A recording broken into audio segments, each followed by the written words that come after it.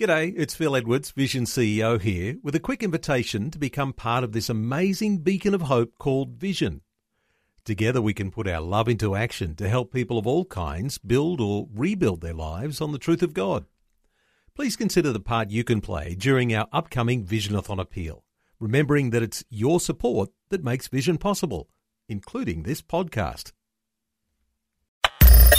Audio on demand from Vision Christian Media. Exploring faith and the future. Neil Johnson and Bible teacher Dr. Kameel Majdali. We've been looking through the issues to do with the prophetic book of Joel from the Old Testament, talking about the last days and the day of the Lord.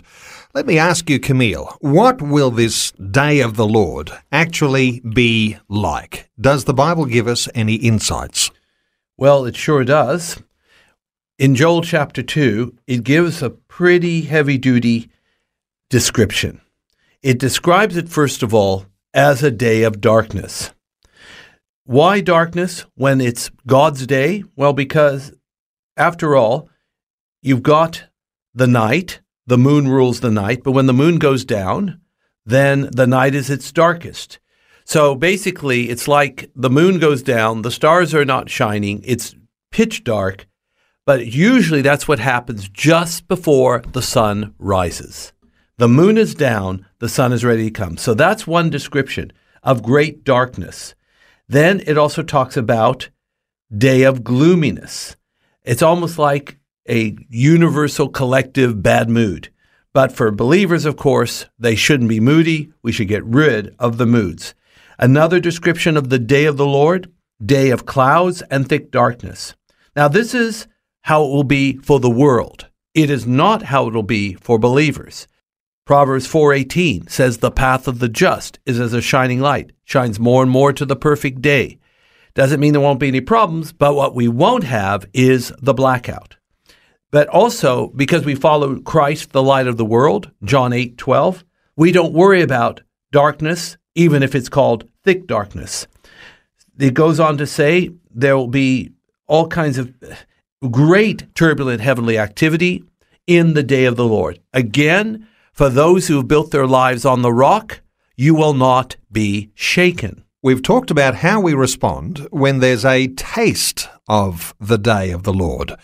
But as we approach the day of the Lord in our time, how ought we to be responding? Well, let's look at what Joel says in the response. And it's in Joel 2, verse 1. He says, "Blow the trumpet in Zion and sound an alarm in my holy mountain." What does this actually mean? I believe that God's people are called to be a prophetic people. What does that mean? It sounds very mystical and far away and esoteric. No, it actually means we have the Holy Spirit. We have the Word of God in our lives. We know God, we walk with God. And basically prophetic people, when the Holy Spirit moves on them, they sound the alarm.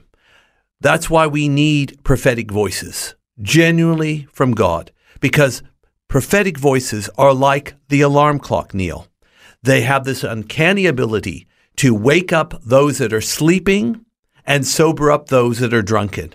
And remember, all of us were once sleeping and drunken, awake to the world, but sleeping to God. Again, living a life of escapism, but not connected to the Spirit. And God helped to correct us and put us on the right path.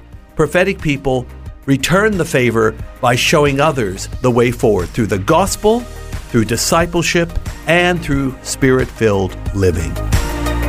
Faith and the Future with Neil Johnson and Dr. Kameel Majdali from Teach All Nations. For more from Dr. Majdali, including books and DVDs on prophecy, Bible commentaries, plus today's and other episodes of Faith and the Future, go to vision.org.au.